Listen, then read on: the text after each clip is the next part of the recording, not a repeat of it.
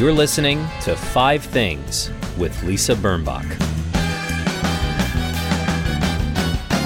Hi, it's Lisa Birnbach, and I finally feel my age when I see young people I've known for a long time become their adult selves, where the choices they've made help codify them, and they become the person they were always meant to be. So it is with one of our guests today, Alexandra Mallick, whom I have known from the time she was a college student, dating the son of very close friends of mine. I always liked her verve and style and sass. At one time, she even worked for me while I had a daily radio show. And now it is clear that after a decade that included working in an art gallery and working in nonprofits and working for Human Rights Watch and owning an art gallery, that Alex has found her mission. It is, and it's a little surprising coming from that universe, to help reform the way justice is meted out in the state of California. It is to help youth who are incarcerated and neglected, and it is to promote restorative justice. She is my guest today, along with the co-executive director of Restore Justice, Adnan Khan. I think you will understand why I wanted to talk to these two powerful young advocates. But first, my top 5. Number 1. Finding parking spots in Manhattan on the weekends in the summer. I don't need to add anything to that. It's a victory. You get it. Number 2, cotton eyelet fabric. Now, cotton eyelet fabric is very lightweight. It has little holes woven in. And eyelet is a word that even the spelling bee at the New York Times recognizes. Even it recognized it before raffia. So why not make it one of my top 5? And it certainly is just, on a sweltering day, it's very comfortable. Number 3, hot dogs.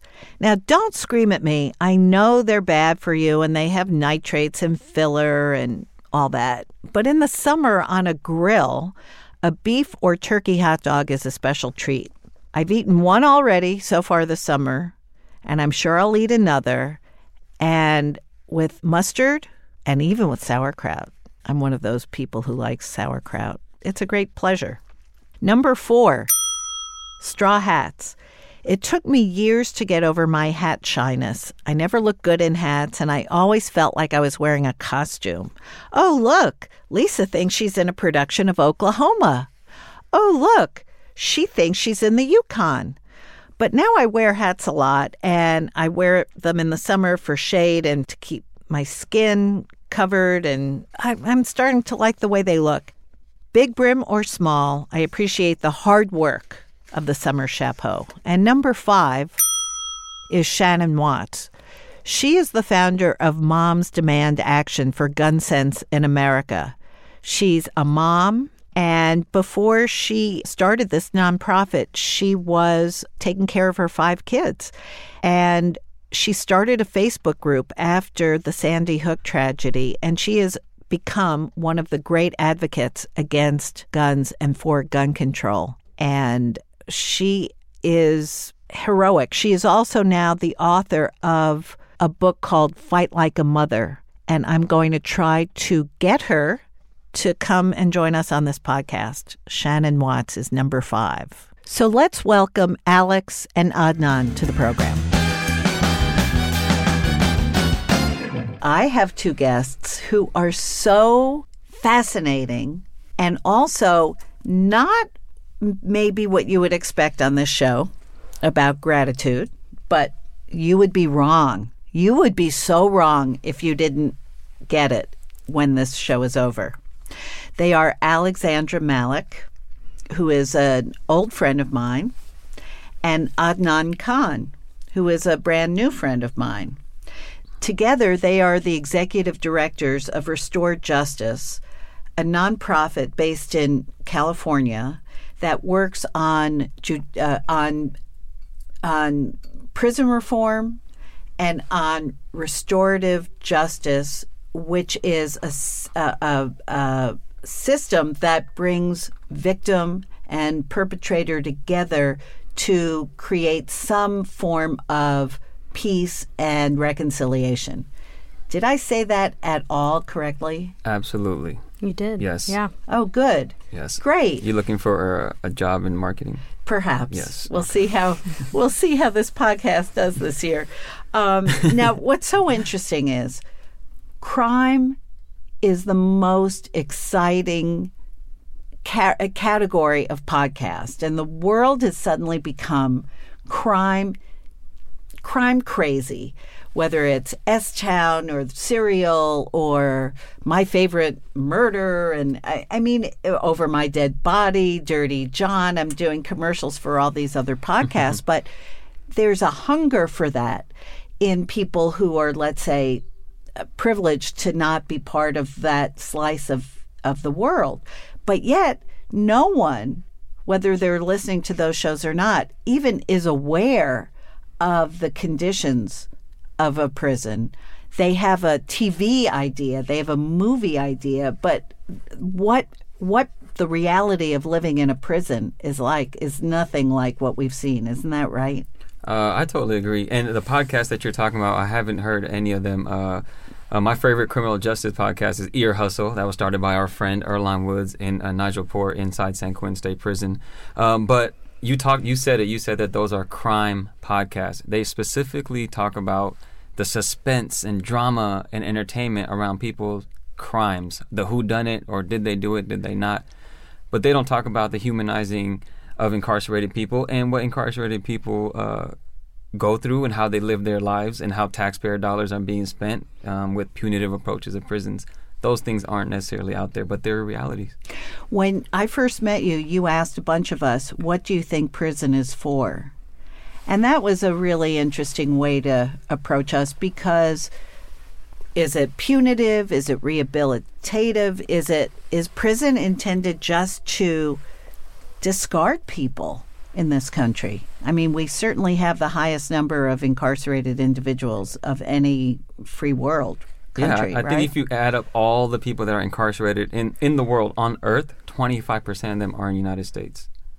And so that's how much we incarcerate people in this country. And of the 25%, how many of them are people of color? Oh, wow. I mean, a majority. Yeah, a very high majority. Yeah. Alex, tell us how you became involved in this universe, in this campaign, and how it became, I mean, I know you when you were a college student. You gave me my first job, actually. I was remembering that. Yes, you were our assistant on my old radio show, and you were good at it. It's you were still great on at my it. resume. Oh, good. Yeah. I'm glad. Look Don't at ever you. Now take you're it off. on the show. I know. Wow. I dreamt about this. True success story right here. This is so powerful. I'm going to take my headphones off and walk out of this room, because this is the story I want to hear. It's mic drop. You know, my job is done. You know. Yeah, exactly. I was just sitting there in the studio, just hoping to be interviewed one day, and here I am. And here you are. 15 years later. But I would never have thought we'd be talking about prisons. Absolutely not. Her full circle is masked in criminal justice reform just to get back on this show. Well, you know, some people will. But the fact is that your career took lots of different turns, and it did turn. You started working for Human Rights Watch about what? 6 years ago? About 7 years ago. But before that, I was volunteering at San Quentin State Prison, and I really got involved through a campaign regarding children who were sentenced to life in prison without parole. And what I found out was that the United States is unique in incarcerating children for life in prison, which is a horrific human rights abuse. So that's how I met Adnan. I got to meet people who were sentenced incredibly young, mostly teenagers, and given life sentences, and really thrown away without any hope of coming home. And I mean, that really comes from the narrative that a lot in the media has pushed, especially, you know, all of those podcasts that you mentioned. We talk about violent crime or violence, and we're perfectly okay with someone, you know, the person gets apprehended, gets convicted, and then we don't really care. We're happy they're put away. But what really happens to the person, and especially, you know, you read about so many crimes and what happens, and so many times they're so young. So a lot of times they'll be, you know, 16, 17, 18. So what happens, you know, 15 years later, 20 years later to that person? And that's how I got involved. I got to meet teenagers, people who were teenagers and who are serving life sentences, who are now my age. And that's how I met Adnan. When you talk about children who are sentenced to life without parole, are you talking about, is there an age group? Does that start at teenage-dom, or is it possible that a child even younger than that would be put away? Well, children who are even younger than that have been put away. Most commonly, it's as young as 14. Actually, Adnan and I know many people who are given life sentences at 14 years old.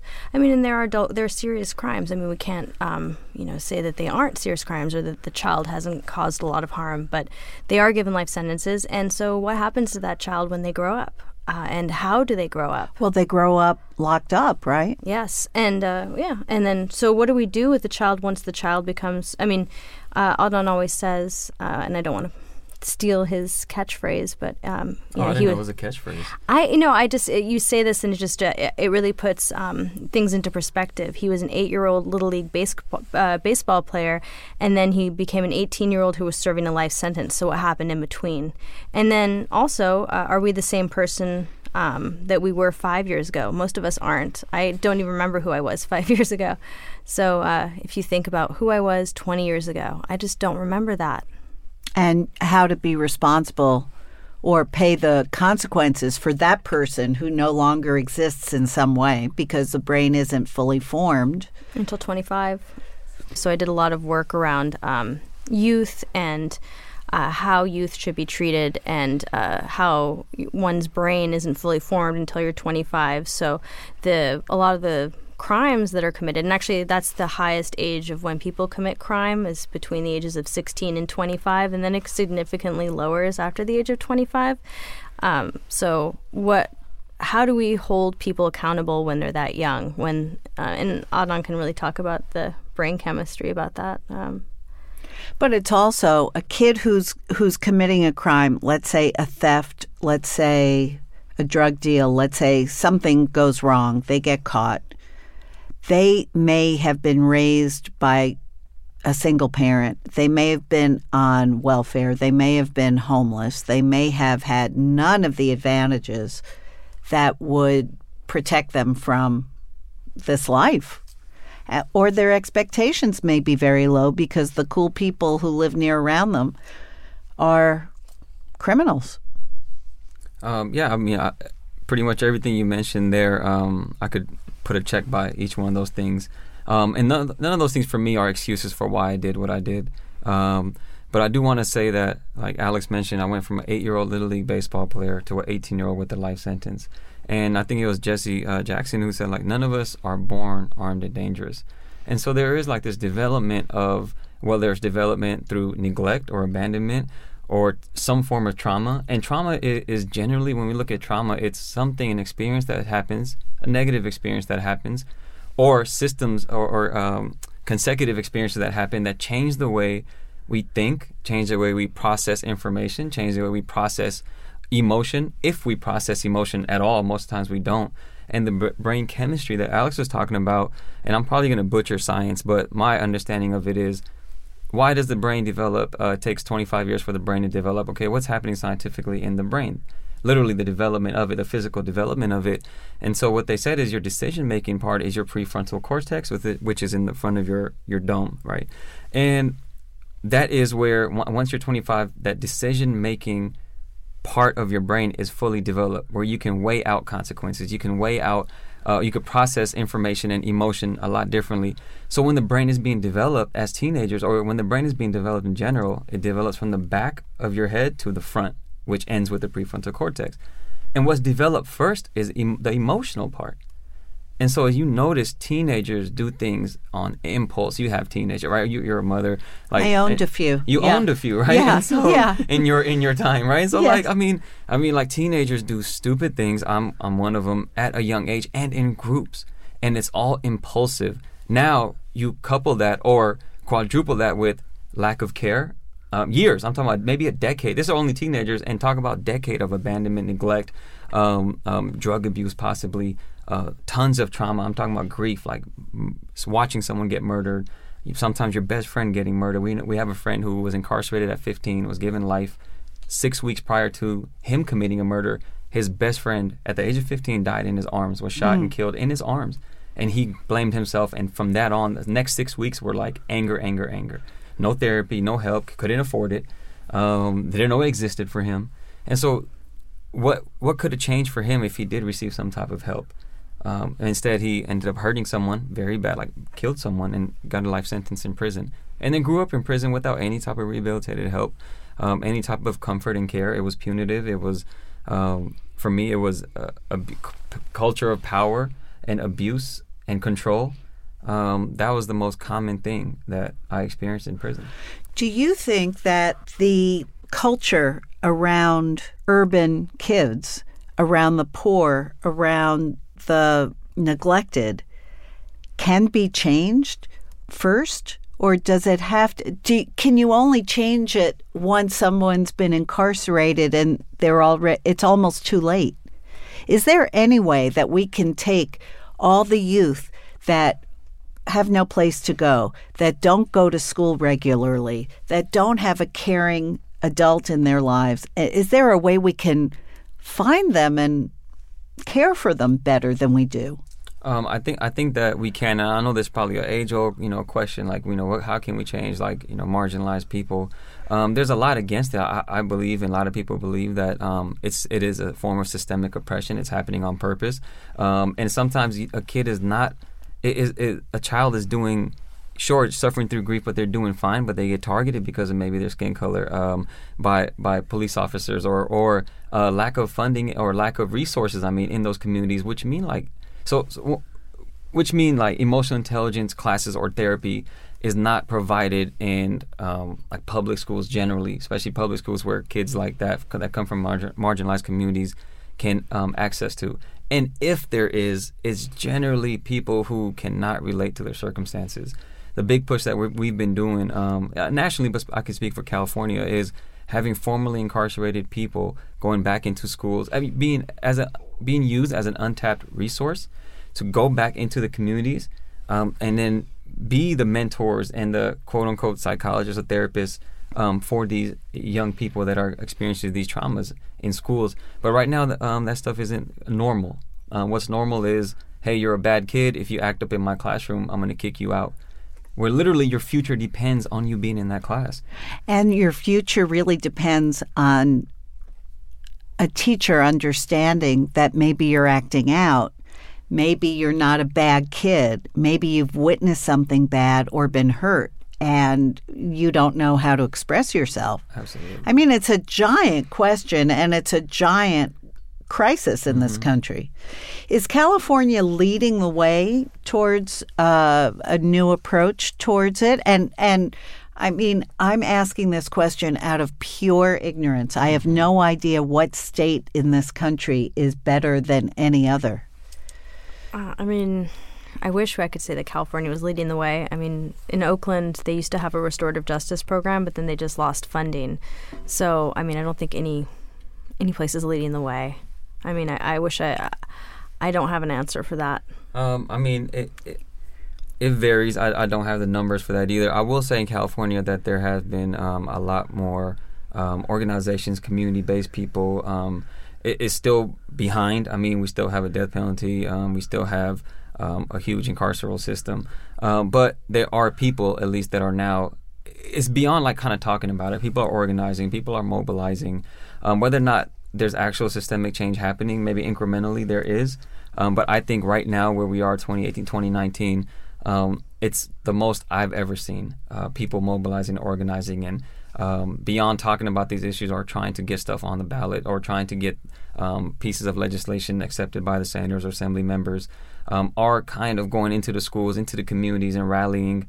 This has definitely been happening the last year or so, or a few years, I would say. Years, yeah. I'm curious about the preponderance of illegal guns and how much that is to blame. I guess it's chicken and egg in a way.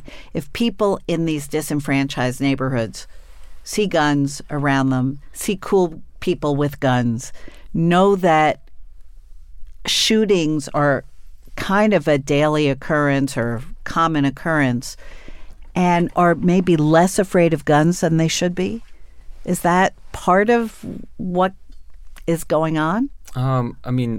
That is a very tough question. It could go to the chicken and the egg debate, and go in circles.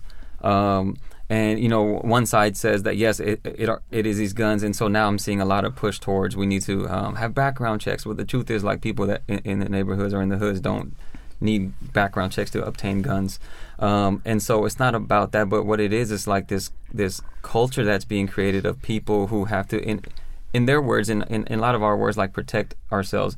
This thing I was reading, they talked about how if you have a kid who grew up in a rural area, not even rural, but grew up in a predominantly white neighborhood. Is probably a white kid, and where police officers are, from him, looked at as people who can provide safety and comfort for him. So if this kid in the suburbs, someone comes up to him and asks him, "Give me your iPhone," his natural inclination will be to comply, and then go alert authorities. Right.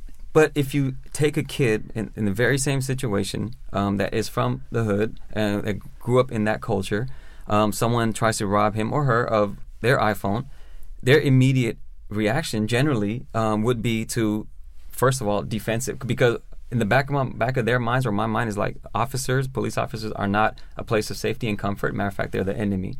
And so they're not there. I don't have that safety from someone above, a quote-unquote authority figure, to protect me.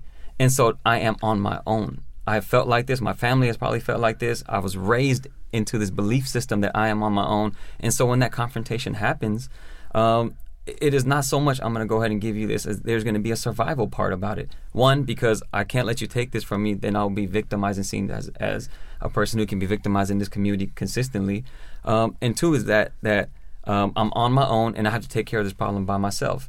So you take those very two kids and put them in a classroom, and then circling back to the classroom part, where the kid who grew up in the suburbs steps into the classroom and the teacher is starting class, like, "All right, quiet, you guys sit down." The kid will comply because he sees authority as someone that's trusted and safe. He feels safe around that form of authority. That very same kid comes in the classroom and the teacher's like, "All right, everyone sit down." And the kid doesn't sit down, and they say, "Hey, you sit down." It will be more of a combat. It'll be combative. So same concept about going back to the gun part. I think I want to say that when guns, it's not so much about the gun in the neighborhood. It is the idea behind I'm on my own, and protection does not come from officers. Protection comes from these guns that either can protect me or make me feel powerful. And so a lot of times that is translated into this object, which is the gun. That is so well put. I so understand that, the way you describe it.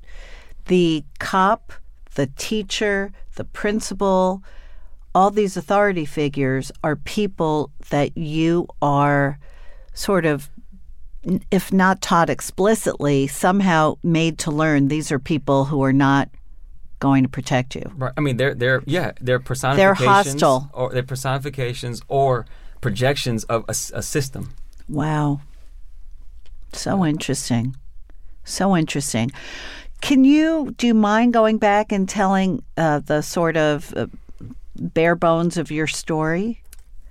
Sure. How far?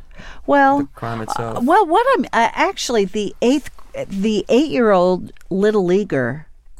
I mean, that's a really poignant way to look at little Adnan. Having a pretty conventional, nice childhood, and then what happened? So I think for me, it's which is also very, very common. It's a classic case of developmental trauma, and so for me, it was consistent experiences of abandonment, neglect, feeling uncared for, feeling unloved by my primary caregivers. So 8 years old, yes, I was a Little League baseball player. But that 8 years old is very significant for me, too, because that's when my parents divorced. My dad was already an absent father. I always like to say that during my incarceration, I reflected on what my life would have been if my father was all the way in my life, or what my life would have been if he was completely out. Instead, he was in and out, and that for me created more of a tease. Instability. Instability, and to almost a point where that instability of love and belonging and being cared for, it was at a very intense and I was much more sensitive. I became much more sensitive to it because of the tease of here's a little, I'm going to take some away. Here's a little more, I'm going to take more away. And that really, I think, started to develop into the necessity of looking for that need. at 12 years old, my mom remarried, and my stepfather ended up becoming very manipulative, abusive. He would threaten to kill me. He paid my best friend, that was my best friend since 3rd grade, $10 to try to beat me up. And my mom wouldn't believe me, and so she took me out of sports. The one thing that, as a punishment, because another thing that he would do is take his sons, have his sons, my stepbrother at that time, take money or jewelry or credit cards from my mom and put it in my jacket or coat pocket to frame you. To frame me. And I remember the first time that happened, first time I was accused of stealing from my own mother was from my mom. She called me from work, and which was very rare. If my mom called me from work, that was something serious or important. And she's yelling at me on the phone like, "Why did you steal it? They found this in your jacket." And I told her, "Mom, I'm not doing it." I was crying on the phone, but she didn't believe me. And so at that time, I already knew as a 12-year-old exactly what was going on. Okay, here's this stepfather this guy's no good. And again, I wanted love and affection from him because my actual father wasn't providing it. And once I saw that, and then saw my mother take his back and then take me out of baseball, the one thing that gave me a positive male role model, and then peers that were very similar in doing positive things as 12-year-old kids. And so when she took me out of that, that really, really made me not trust adults at the age including her, I imagine. At the age of 12. And so, I mean, I still remember when my baseball coach came to the house. He rang the doorbell. My mom opened the door, and he says, "Hey, why is he quitting?" Because I was actually pretty good. And so he's like, "Why is he quitting? Why is he quitting?" And I remember crying, standing behind my mom, kind of hiding behind her leg. And she's like, "No, yeah, he doesn't want to play." And he said, ask him. Does he, pointing at me like, does he want to play? Does he want to play? And I remember crying, and I peeked around her leg, and then when he asked me, "Do you want to play?" I looked at her and I said no, like, I don't want to play. And even though everything in my body was telling me I do, and psychologically I probably subconsciously understood that was something that I needed. But anyways, I stopped. Those events really made me stop trusting adults, like you said, even my mother. And so this need for belonging, like I didn't, and then my mother would tell my uncles, aunts, and grandparents who lived nearby that I was also stealing, that I was untrustworthy. So when I was at their home, they would look at locked doors, look at me with suspicious eyes. So at 12, 13 years old, like, it just didn't feel, no place felt like home. When my dad did appear, it didn't feel like home. He was drunk and alcoholic and a bad gambler. At my stepdad's, my mom's house didn't. My grandparents' uncle, aunt's house, it didn't. And so I naturally gravitated towards like the park. And mind you, I'm still a good kid. I was good in school. I learned. I was A's were easy to come by.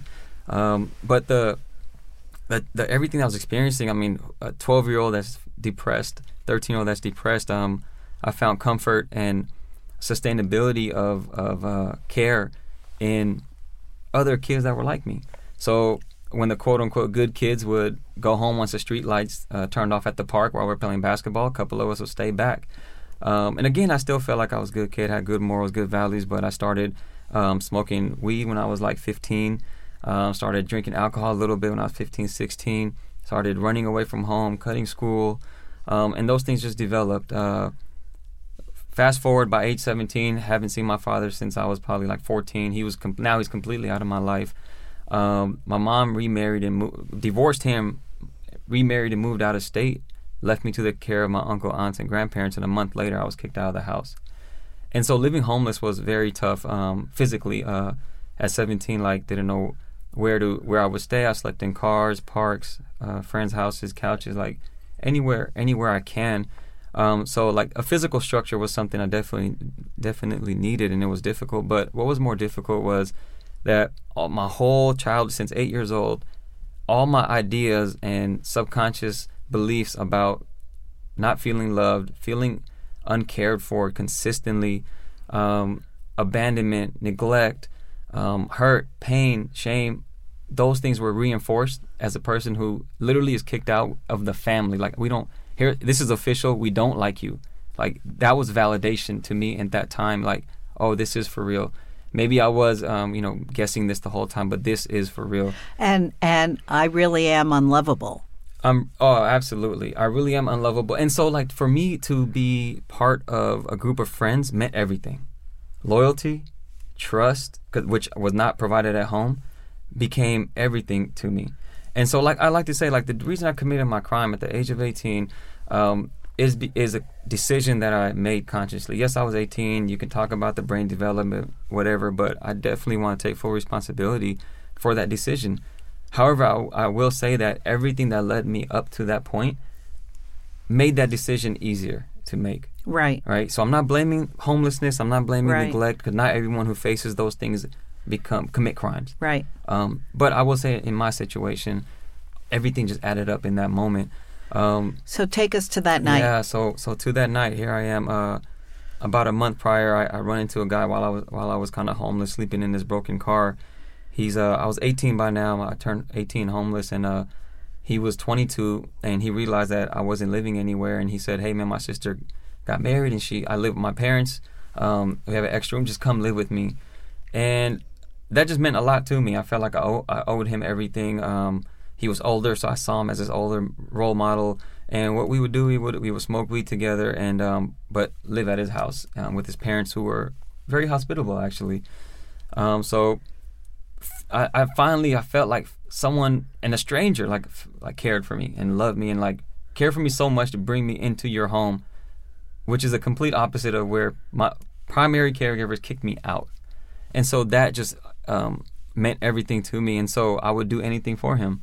So one night, we're at his friend's house. We're smoking weed in a room, and they came up with the plan. They said, "Hey, we know this guy. He's a good kid from the suburbs. Look, he has $1,000 worth of weed, and since we know him and you don't, Adnan, and we'll set up a fake drug deal. Look, no guns, no knives, no weapons. I've never held a gun in my life, even till this day. I've never shot a gun or held a gun. So the plan was for me to, in a fake drug deal, because I didn't know him, take it from him and run into a car, and the driver would drive off. And so I didn't have a car, neither did he. So he called up one of his high school friends that I didn't know. Maybe I think I met him in passing once. And he called him up to be the getaway driver. And his job, from what I was told, was once Adnan runs to your car, just drive away. And so I agreed. I felt like, you know what, absolutely, I'm going to do this. I'm going to do it for you. Do it for me, and whatnot, whatever my excuses were. And I thought at that time, okay, this is easy, just grab and run. So long story short, the young man comes down from a town not close by, far away, and once he's handing me the weed, my co-defendant, the guy who was supposed to be the getaway driver, I found out later he suffered from bipolar schizophrenia, wasn't taking his medication. He, for no reason, pretty much pulls out a knife, he stabs and kills a young man. This was a crime that could have happened as planned, and you would have driven away, maybe gotten caught, but certainly not dealt with a homicide. No, you know what's crazy? I thought about the worst that could happen, and the worst that could have happened, I thought was, you know what? Like, we're going to have $1,000 worth of weed. Because I did not think that a person that has $1,000 worth of weed would call police officers. Right. So that was where my mind was like, oh, this is so easy, like this person. And I know it was wrong. That was not who I was anyways, but like, I just felt like this the worst that can happen is we're going to come up with $1,000 worth of weed. And so thinking of someone dying, absolutely not. The plan was not to have any weapons. And maybe this guy did carry a weapon the whole time with him because he was schizophrenic. I don't know. But I will tell you, I got out of the car and I was yelling at him, like, cause it was the middle of the night, or it was 8 p.m. It was dark. And I was yelling like, hey, what are you doing? What the F are you doing? Get in the car. What are you doing? Because I thought they were fighting. It looked like they were fighting in the middle of the street. They weren't even fighting. He just... yeah, he was stabbing them, which I didn't know. The next morning, 2 a.m., I was arrested and I was charged with robbery and murder. And this kind of segues into the legislation, but I was charged with robbery, murder, and I was told that because I was guilty of the robbery, I'm equally guilty of the murder, even though if I went to the extent to stop it. I ended up going to trial. I was facing the death penalty for 18 months. I spent from 18 to 22 in county jail, fighting my case back and forth in court.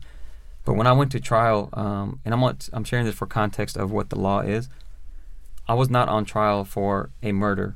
My trial literally started with the district attorney saying, ladies and gentlemen of the jury, we are not here to prove that this man, Mr. Khan, committed a murder. Matter of fact, I will tell you right now, he is innocent of the murder. what your job and what the jury's job was, the 12 jurors, their job was to find me guilty of an intent to commit a robbery. That was their job. That's what the whole trial was for, which I was absolutely guilty of. I took responsibility immediately. I owned up to my part of the crime, and so I was guilty of that, and I still am guilty of an intent to commit a robbery.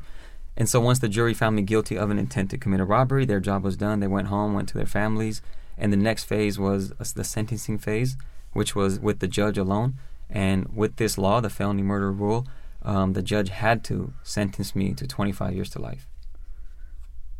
That's the part that makes no sense to me. And I guess that's the part that made no sense to you, Alex. The 25 years to life for a robbery that did not involve a murder. That seems like a very long sentence. Yeah, I mean, 25 years to life. I mean, and at the time when Adnan was sentenced, no one was getting paroled. So that means 25 years to life. When people say that, it means they have to do 25 years, and on their 25th year, they get to go in front of a parole board. But at the time, no one was getting paroled. Parole was just something that was completely fleeting. Even now, there's been a lot of reforms in California, and we still have an 84% parole denial rate. So, I mean, it's a huge triumph for the 16% of people who are coming home. But for the rest, I mean, it's still heartbreaking and difficult. So when Adnan was convicted and sentenced, he thought he was going to die in prison. And so I guess we meet, I think, 14 years into your sentence, or 13 years? 12. 12 years into his sentence. So with my work, I met a lot of people, juveniles and young people who were given who were sentenced to life. And there were a lot of reforms that were helping getting them out. But the one story that I would hear many, many times, and that I just made no sense, was this felony murder rule. And then meeting Adnan, he had a spirit of an activist, and I remember him telling me about his case, and I just thought it made no sense. So I remember we were talking about it, and he told me, well, the only way for me to get relief is for the law has to change. And I guess, me coming from a place of such privilege, I just thought, well, we'll change the law. And both my parents are lawyers. I'll do it too. Yeah, I can figure that. So that's kind of what started our quest on reforming the felony murder rule, which we eventually passed, and then Adnan was the first person out. So, which means that as an accomplice to the crime, but someone who was not involved in the murder at all, you could be resentenced. Resentenced to the underlying felony on all those illegal terms. But what that meant for me, the felony was a robbery. And so now if there was a kid or someone that was in my very position now, they would get the time for the robbery, and which could be, it varies. I think it's like some time in county jail, several months in county jail, 16 months, or maybe 3 years or 5 years, something like that. So eventually I was resentenced to 3 years. And when I was resentenced in January of this year, a few months ago, I had already served 16 years. And the judge resentenced me to 3 years. So California owes you some years, you could say. I don't know. I think so, but Adnan would never say that. I mean, because I know we're having a conversation about reform and inequality or whatever, but I definitely still, regardless of what the law says, I do take full responsibility for what I did. And I understand that there's a young man that it is not alive today, and his family's in grief and pain, and regardless of what I did or what I did not do, I hold myself accountable for that. Adnan, have you met the family of this young man since? No. The system is not set up to facilitate that. I also understand that both sides have to be ready for that meeting, whatever that means. But the system does not provide those opportunities to prepare, get ready, or really get ready just means find healing. But that's a different conversation. So, January 18th of this year, you suddenly are a free man. Like literally, I didn't even know. You didn't know it was even coming. No. You're a free man.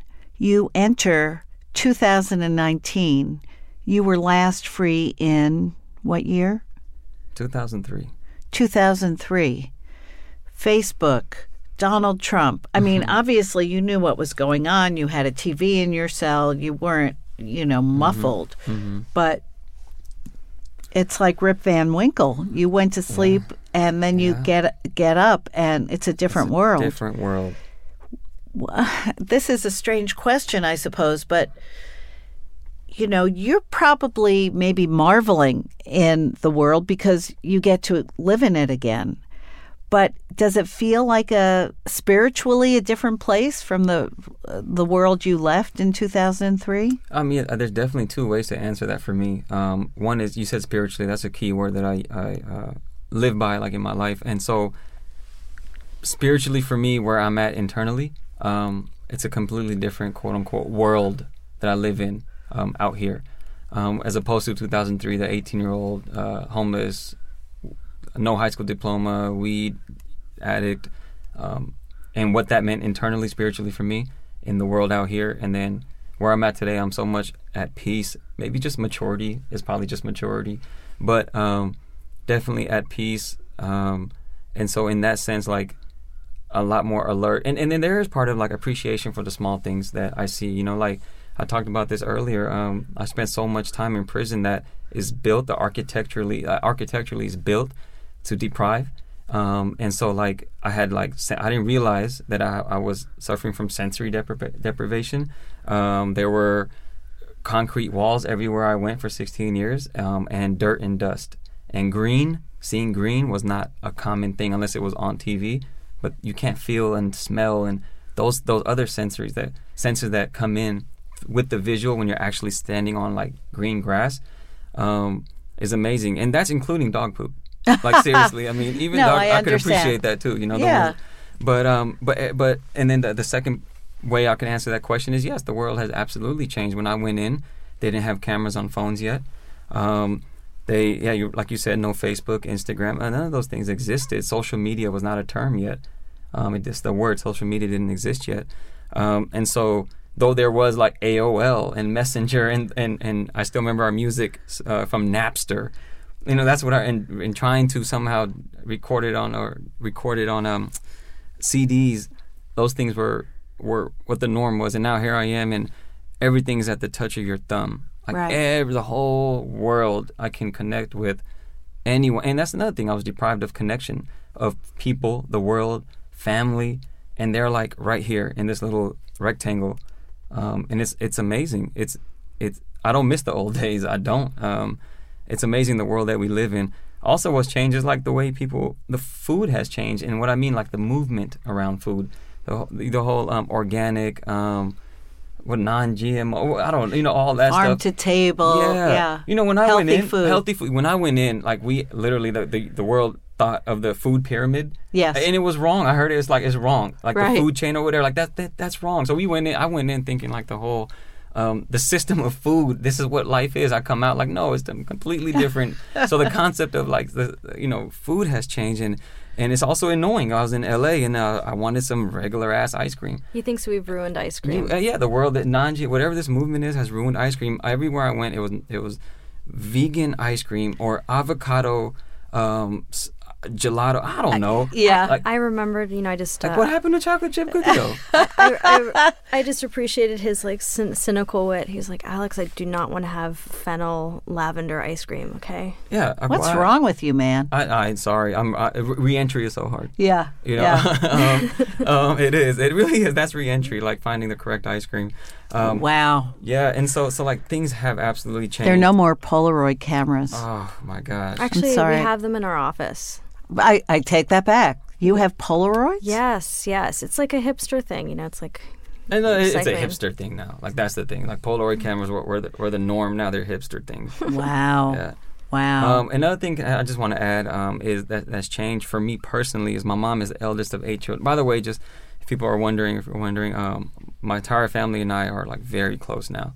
very, very close. You've forgiven her. I think yes. The answer is yes. That's where my healing is, like going back in my childhood, reflecting, doing a lot of introspective, grueling work, and going back to the root of my behavior patterns or the way I process neglect and abandonment. I had to go back and understand the 8-year-old me, and then forgive, like my mom, what she was experiencing, forgive my dad, whatever he was experiencing, and then that provided a lot of healing for me. So that's, a lot of people are triggered today. Those triggers are basically, not basically, those things are connected to experiences in our past. Adnan, did your healing and reflecting and maturing and all these developmental things that have happened to make you the man you are now, a wholly different creature from Adnan Khan of 2003, were those facilitated by doctors, by therapists, social workers, any priests? Imams? No, maybe on my own, yes. Imams that I would go, everything was voluntary, what I did, if it was provided in the prisons that I went to. But was there a mentor who helped you through this and to make you healthier, not necessarily, more moral person? No, like maybe life and just a series of people that I feel like I was blessed to, that came to me, just learning and understanding. And honestly, I feel like there's a spiritual protectedness that I've had over the years, and I mean spiritual in the sense of like mentally, emotionally, I was protected and guided. I don't know how. I have to interrupt you. There are, let's say 600 men at San Quentin State Prison. It's probably more, right? 4,000 altogether. 2,000 that general population. 2,000 male prisoners, and of those 2,000, 16% will be released because of this law that you helped pass. How many of them have grown as you have grown? How many of them can reflect, can grow, can forgive? Tons. Really? I don't have a number, but a high majority. So are you saying that even though the American penal system is not established to heal or to counsel or to rehabilitate, people do it on their own? People do it on their own, and they do find groups of each other to do it. But I will say that there still are a lot of people who want help, like who want college, who want self-help groups, who want therapy, who need it and want it. It's just not there. But are there people like me? Absolutely. Anybody can sit in this chair and repeat the same thing, or if not better than I did. And that's I think the idea that these podcasts you mentioned earlier, they reinforce ideas of who incarcerated people are, because those things play on society's fears. Our laws are passed based on the fear that people have once they watch. People don't know incarcerated people for the most part. Right. They don't know. Like how many of your audience members have met someone formerly or currently incarcerated? I don't know. I don't know what those numbers would be. But so what do they know about incarcerated people, right? And then what is the source of their information? And so I'm sure, I'm just guessing, but I'm highly sure that the source of the information is media, is Hollywood, is different podcasts. And so like I'm sitting here telling you that there are people that I know because of proximity, because doing time, there are so many people, the stories are never told. The kindness, the generosity, the love, the care, the hardships that we have to overcome, which is hard. And that's on top of systemic abuse from officers and the culture of prisons in general, the violent culture in prisons. So like, are there people like me without any type of assistance, help? Yes, there's tons of them, but there's also so many more that still need it, that don't have that provided for them. How does you've been in New York now for about a week? Have you investigated what the similar aspects of New York prisons? There's some very famous ones here, Rikers Island, like Alcatraz, meant to send people away up the river to banish them. I think banishment is a big piece of what prison is about, to make the rest of the population feel safer. But what do you know about what's happening here? In New York, there's a lot of great things going on in New York. I mean, one is the Bard University Prison Project, where they're bringing college into prisons in New York. I know that there's lots of great restorative justice work just going on in the city with common justice. Very similar things, but again, we still have the lack of support. Systemically, nothing is happening. Systemically, nothing. It's all what grassroots. is all happening is grassroots, is community-based outreach. Yes. I do know many writer friends who teach through the BARD program and who go to, I think it's Sing Sing, is closest to BARD College, and they teach creative writing. And I guess inmates get college credit for it because that's important too, to get your college degree. If you weren't doing restorative justice, if you weren't part of a nonprofit trying to help the population you just were able to leave, what would you be doing now? As a free man? Do you think? I think I would be trying to find a job somewhere. I think for me, I'm fortunate to have a lot of family members where I could find a place to stay, which is the two major things when people come out. Housing and employment are the two hardest things to acquire. Is there any kind of system there where, since we know that there's a big, fear of hiring the formerly incarcerated and letting them live amongst us, is there any kind of social working network that helps prisoners? I think in California, ex-prisoners. So the thing with California is that there's generally there have been these transitional homes and what they call transitional or reentry homes that have become somewhat popular a little bit. But the issues with the way they're structured is so punitive. They just mimic prisons. And so, like, you'll have an ankle monitor on. Your parole officer will come by and says, "Get off your phone," and do things. There are rules that, if we're talking about rehabilitation and people reintegrating in society, those housing structures and the way the rules are made mimic prisons, which any violation can send you back to prison. And so, like, it is another form of systemic oppression that's happening. So though people are like, "Oh my gosh, there's tons of reentry support," no, it's not, because the way they're structured is structured so specifically, and they're administered through administrations. And they're run by the most popular ones, at least in California, are run by Geo Group, which we all know what that is, like private prisons. They're the ones locking all the children up. Just not good people. But the most successful ones, what we call not transitional but re-entry homes, have been the ones that the community is taking upon themselves. They're not tied to the government or corrections. They are the community that is providing housing and employment for people getting out. And yet, you realize it takes a special person to have that generosity and have that faith that a person like that will be a helpful part of the community. Well, I think that happens with just proximity to people. How many people, like I said, know incarcerated people? Like, know them. How many people know them? Yeah. None. So if you're talking about have trust and faith in the people coming out, it's still this big old, like, faceless figure. And I'm feeling that faceless figure with my biases that I already have about, oh my gosh, this person did what? And it's not about our whole thing is, it's not what we did, it's who we are today.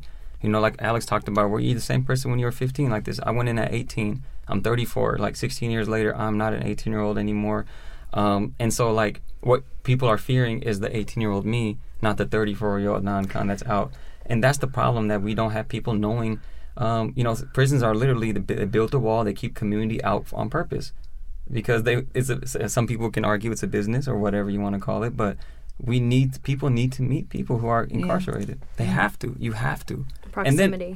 And then make your judgment. And after meeting and actually getting to know somebody that's currently incarcerated or formerly incarcerated, and then you're like, you know what? I still have the same biases I have. After meeting this person, I'm going to stick to the way I used to think. That's totally fine.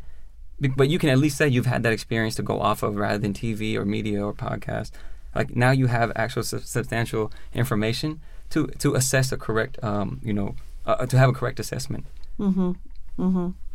It's to me, meeting you has been eye-opening. Just Thank you. Understanding that you made this tremendous advance as a human being on your own during the worst set of circumstances, having normalized rejection and neglect and abandonment, and now coming out as a finer person who's going to help other people for a living, that makes me feel good. And if you're, as you say, like one in a million, one in of many who are like you, that makes me feel good too.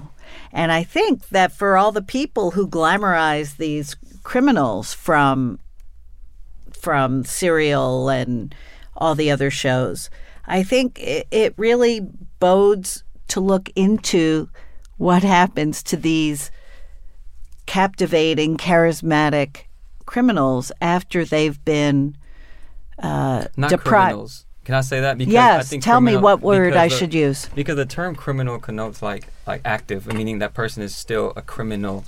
Me, like I at the age of 18, I committed a crime, but after that, I was not a criminal. Right. So, okay. Yeah, so criminals. I mean, it's even language. We try to tackle mass incarceration, the ideas around it, even through popular vocabulary. So like we use the term people formerly incarcerated or people incarcerated, fathers incarcerated, artists incarcerated, writers incarcerated, because the terms inmate, offender, criminal, gang member, drug dealer, those things have quick biases. I mean, we know exactly what they mean in a matter of milliseconds once we say them. Fair enough. So, and that's not to you, that's for society. Yeah. No, I'm better than my society.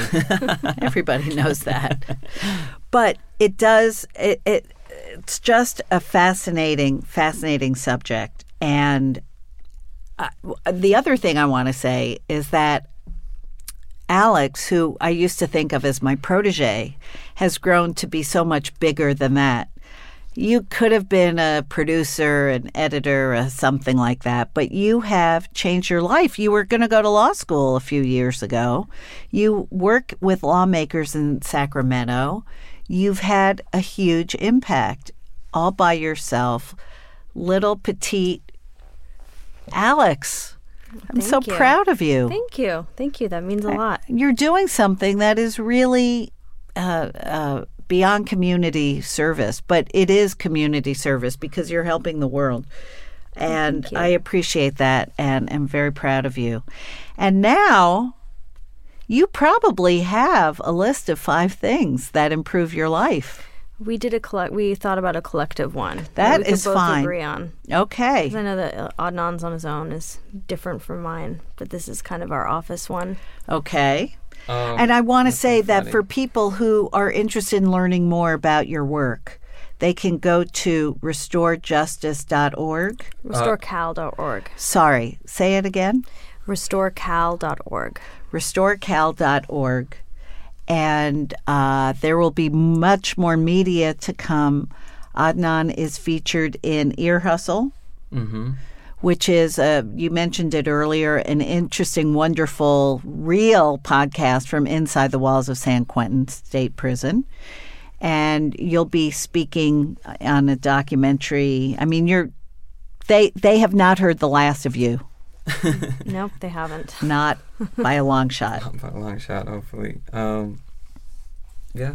Okay, so let's have the list. First of all, I want to say that this is genius, like 5 things, right? Just the title and the idea of this show, and then having the 5 things that does it make your life easier? Or better. Or improve your life, yeah. Like I thought of like in a funny, not a funny way, but like there's always, I had my lame list. Right. And like number 1 thing was, things that, like God. Number 1 thing. That's not lame, I mean. And then like number 2 is family. And then number 3 would be ending world hunger. But not during, let's not talk about it during dinner. Like that's the only time I don't want to talk about ending world hunger is during dinner. Just stuff like that. Number 4, music. Number 5, podcasts. Things. But you'd be amazed how often family and music come up. I'm sure. Because they do make life better. But we went deeper. We went a little deeper. So if we want to just say what we came up with as a collective that we agreed on. He took notes, so we'll go. Okay, so the first thing was, first thing that makes our life better is cappuccino. Yes. It's so good. It's so good. Yes. We love the designs on the cappuccino. Yeah, foam art, latte art. I don't know what it's called, but I look forward to the art. Yeah, and how do you take your cappuccino? With my hands. Okay, very fine. We're whole milk. Whole milk people? Yeah, we're whole milk people. Yeah, she takes it with whole milk. Well, I take it with the hand. But whole milk is something that, and this is all I learned through Alex. You know, I think that just came from growing up in France. I just believe in dairy. I'm pro dairy. Pro vache. Yeah, pro vache. Yeah. But you know, like vive la vache. Vive la vache. For me to have the contrast on the cappuccino, I was so used to for 16 years. I mean, freeze dried coffee, instant. You take a spoon, you put it in a cup, you put hot water in it. And it's dark, it's nasty, it's bitter, but it gets you up. You become super hyper vigilant in an environment you need to survive. And so now to just sit down, relax, not look over my shoulder, and drink coffee, cappuccino, luxuriate, yes, and foam art, and foam art, and foam art. Come on. I mean, what about some cinnamon on Alex top of it? Alex is not a fan. I'm not a fan of cinnamon. But I enjoyed it the other day. Or cocoa? No, I'm a purist. I just want some foam art. But, you know, I think Adnan is more adventurous with That's how the world toppings. has changed. When you say I'm a purist, I just want foam art on my coffee. Like, what is this world come to? I don't like this place. No, I'm just kidding. All right, so Okay. 1, cappuccino. Number 2 is like pillows, like soft pillows and soft We didn't towels. know if we could swear. You can swear. But like soft shit. Soft shit. Yeah. Okay. Like just soft shit. Like pillows, yeah, puppies, blankets, goose down comforters, king size beds, couches. Soft. Like, freaking couches. Something to embrace you. Yes, to embrace me. Yes, I like the way Sweaters. you put that. Cozy sweaters. Come on, V-necks. V-necks. Like Who soft does it? Cashmere V-necks. Come on. Yeah. Come on. 3 months ago, you were wearing polyester Yes. crap. Yes. And now Soft you're shit. craving soft shit. Yes. Okay. That makes soft shit makes my not life literally, better. Not literally, but though literally yes, but makes life better. Yeah. Cashmere was on my list earlier Wow. this year. It's so good. It's so It is. good. I didn't know it existed. Yeah. Yeah. But Welcome. I'm glad I discovered. Welcome. Yeah, thank you. Thank you. On behalf you of so Cashmere. All right, so cappuccinos. Yes. 1, 2, soft shit. Right? Number 3. 3, and this is, and I'm gonna explain this one. This is, you know how people mansplain? Yes. Men mansplain. So privilegesplaining. Yes. Privilegesplaining. Oh, yeah. That is one of my. I can't live without it because it gives me like this fire. And Alex too. Like it just like we sit here and so there was a lady about a few weeks ago. We're on a panel. It all directly impacted people, formerly incarcerated people, and the moderator is some person that is not directly impacted, but you know, read it in a book somewhere. And so we're telling her, she's like, no, the systems are changing. It's becoming so much more rehabilitative, and it's becoming this, and we are changing the system. I'm telling you, and I'm sitting here like I just got out. Ankle monitors. Ankle are good. monitors are great things, and I was like, no, and I try to be very respectful, and I was like, no, I think things aren't changing that much, and it's like, no, I'm telling you, things are changing to more rehabilitative and care and therapy and mental health and health services in prison. I was like, hey, I just got out like 40 days ago, like after doing 16 years, I could tell you. It's like, no, but I'm telling you. Oh, so she was privileged. She Yeah. was privilegesplaining. Privilegesplaining, but I can't live without it because it really helps me making sure that, you know, in a serious way, now I'm officially the co-executive director of our organization that we co-founded, and it really puts my leadership in check. You know, it really makes me think about the responsibilities I have and who I'm.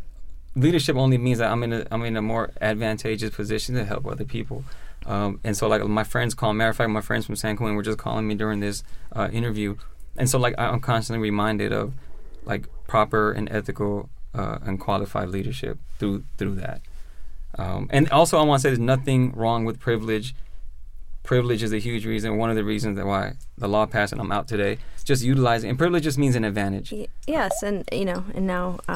Thanks to my privilege and our privilege, we introduced him to Cashmere, and he's grateful for that. And I'm Exactly. so grateful, and now Look I'm at privileged. that. Yeah. And Cashmere's grateful to you. Oh, I haven't heard that back yet, but as soon as I do. No, that was I was authorized to speak about cashmere. I got a memo. Oh my gosh. The other thing we agreed on, this is more general. We said we wouldn't talk about generals, but we talked about comedy.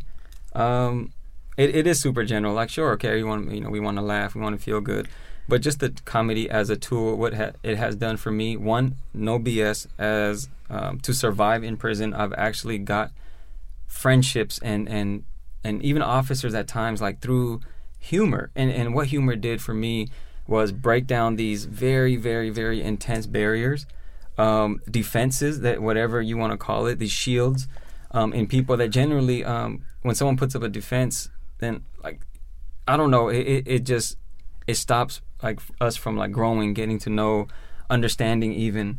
And so comedy and humor as a tool and as a survival tool, where every night when I would lay down, when I had the TV, I would lay down, and instead of watching some show that had drama and action in it, I would just end my night with some 30-minute comedy show.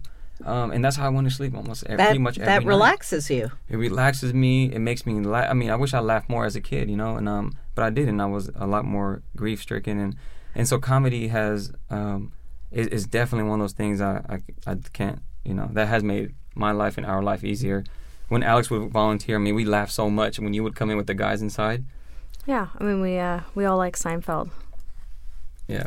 So you'd rehash. We'd rehash, and also just joke. Yeah, she would come in like, "What's the deal with incarcerated people?" No, I mean, I think also just like life is so tragic, especially when you're dealing with incarceration and life and death. So you have to laugh, and laughter connects us, and it just relieves stress. So it's been a great tool.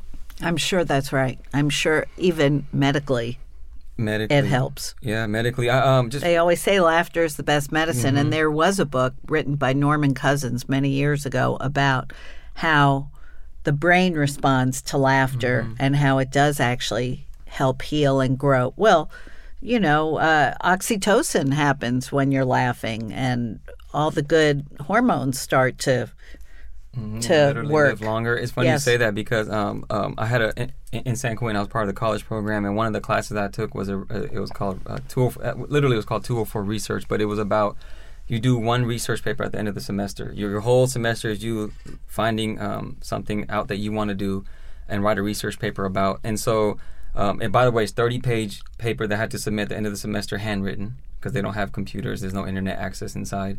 And so what I went with is laughter really the best medicine? Initially, that's what I started with. And so I was learning a lot. I mean, just the learning process in that was fun. I ended up changing it to how right now, especially this is in 2016, when Trump was elected. And my thesis ended up becoming, actually, I can't literally remember my thesis, but it was about how we're in a comedy renaissance and how comedy is changing today, in terms of how it's being used as a tool to fight back against the president. Like Jimmy Kimmel and Jimmy Fallon and stand-up comedians are using their platform for political. Yes, and though that's always been around, but I had the statistics with like ratings and SNL. How SNL now in the West Coast, they show it at 8:30 while they show it here. Is that right? In the West Coast, and that happened in 2016 only because of Twitter.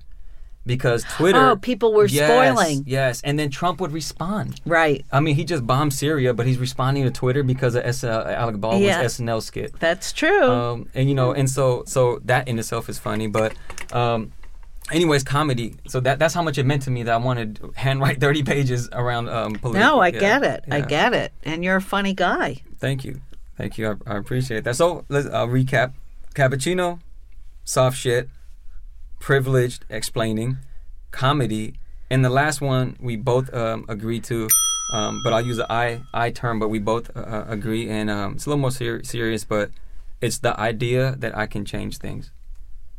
And on so many different levels. Yes. Change oneself, change our situation, change the policy, change the world, and that helps make us wake up and do the impossible every day. Yeah. It motivates you. Yeah. And it saves your life, literally, figuratively. Mm-hmm. And the thing is that, like, it's. I think what I stick to on that saying is like the belief that I can. Many of us, like the way we grow up, and a lot of people don't even think about that they have the power to change anything, because they're literally born into the lottery of birth, right? Like they're literally born into the whole deck stacked against them. And so the thought that, for me to make it or change anything, I would have to be a rapper or dancer or singer or, an athlete. Those are my only ways out. Yeah. And that may be true, sure. I mean, if that's the talent you have, yeah, there's always an up and coming artist, right? But the truth is, like, you can change systems. You can change yourself. You can change your family. Like the way my family and I, now once where I was like the destructive one, the family, quote unquote, I'm the glue of the family today. Slowly my family is like finding healing with just sometimes my presence there. Friends and systems, like Alex said, I believe that now. I believe that a few years back as well, but I really, believe in Alex. If Alex did not believe that she can change something, I would still be in prison. I have 9 more years to do before appearing before a parole board. Yeah. So literally the belief that, fuck, I can change things. You know what? To all our listeners, if you've had a bad day, I recommend that you re-listen to this podcast and understand what gratitude is. And I want to thank you, Adnan. I want to thank you, Alex. I want to hug you both. Hold on to this podcast and keep it handy for those days that just feel hopeless. You've been listening to 5 Things That Make Life Better with your host, Lisa BIRNBACH. That's me. My guests this week have been Alex Mallick and Adnan Khan. You'll find a link to their website, restorecal.org, on my blog and at my website at lisabirnbach.com. You can subscribe to the podcast on Apple Podcasts, Spotify, Stitcher, Google Play Music, YouTube, or wherever else you get your podcasts. Okay, until next time, stay cool, act natural. Bye-bye. That was 5 Things with Lisa BIRNBACH. New episodes every Friday, if she remembers.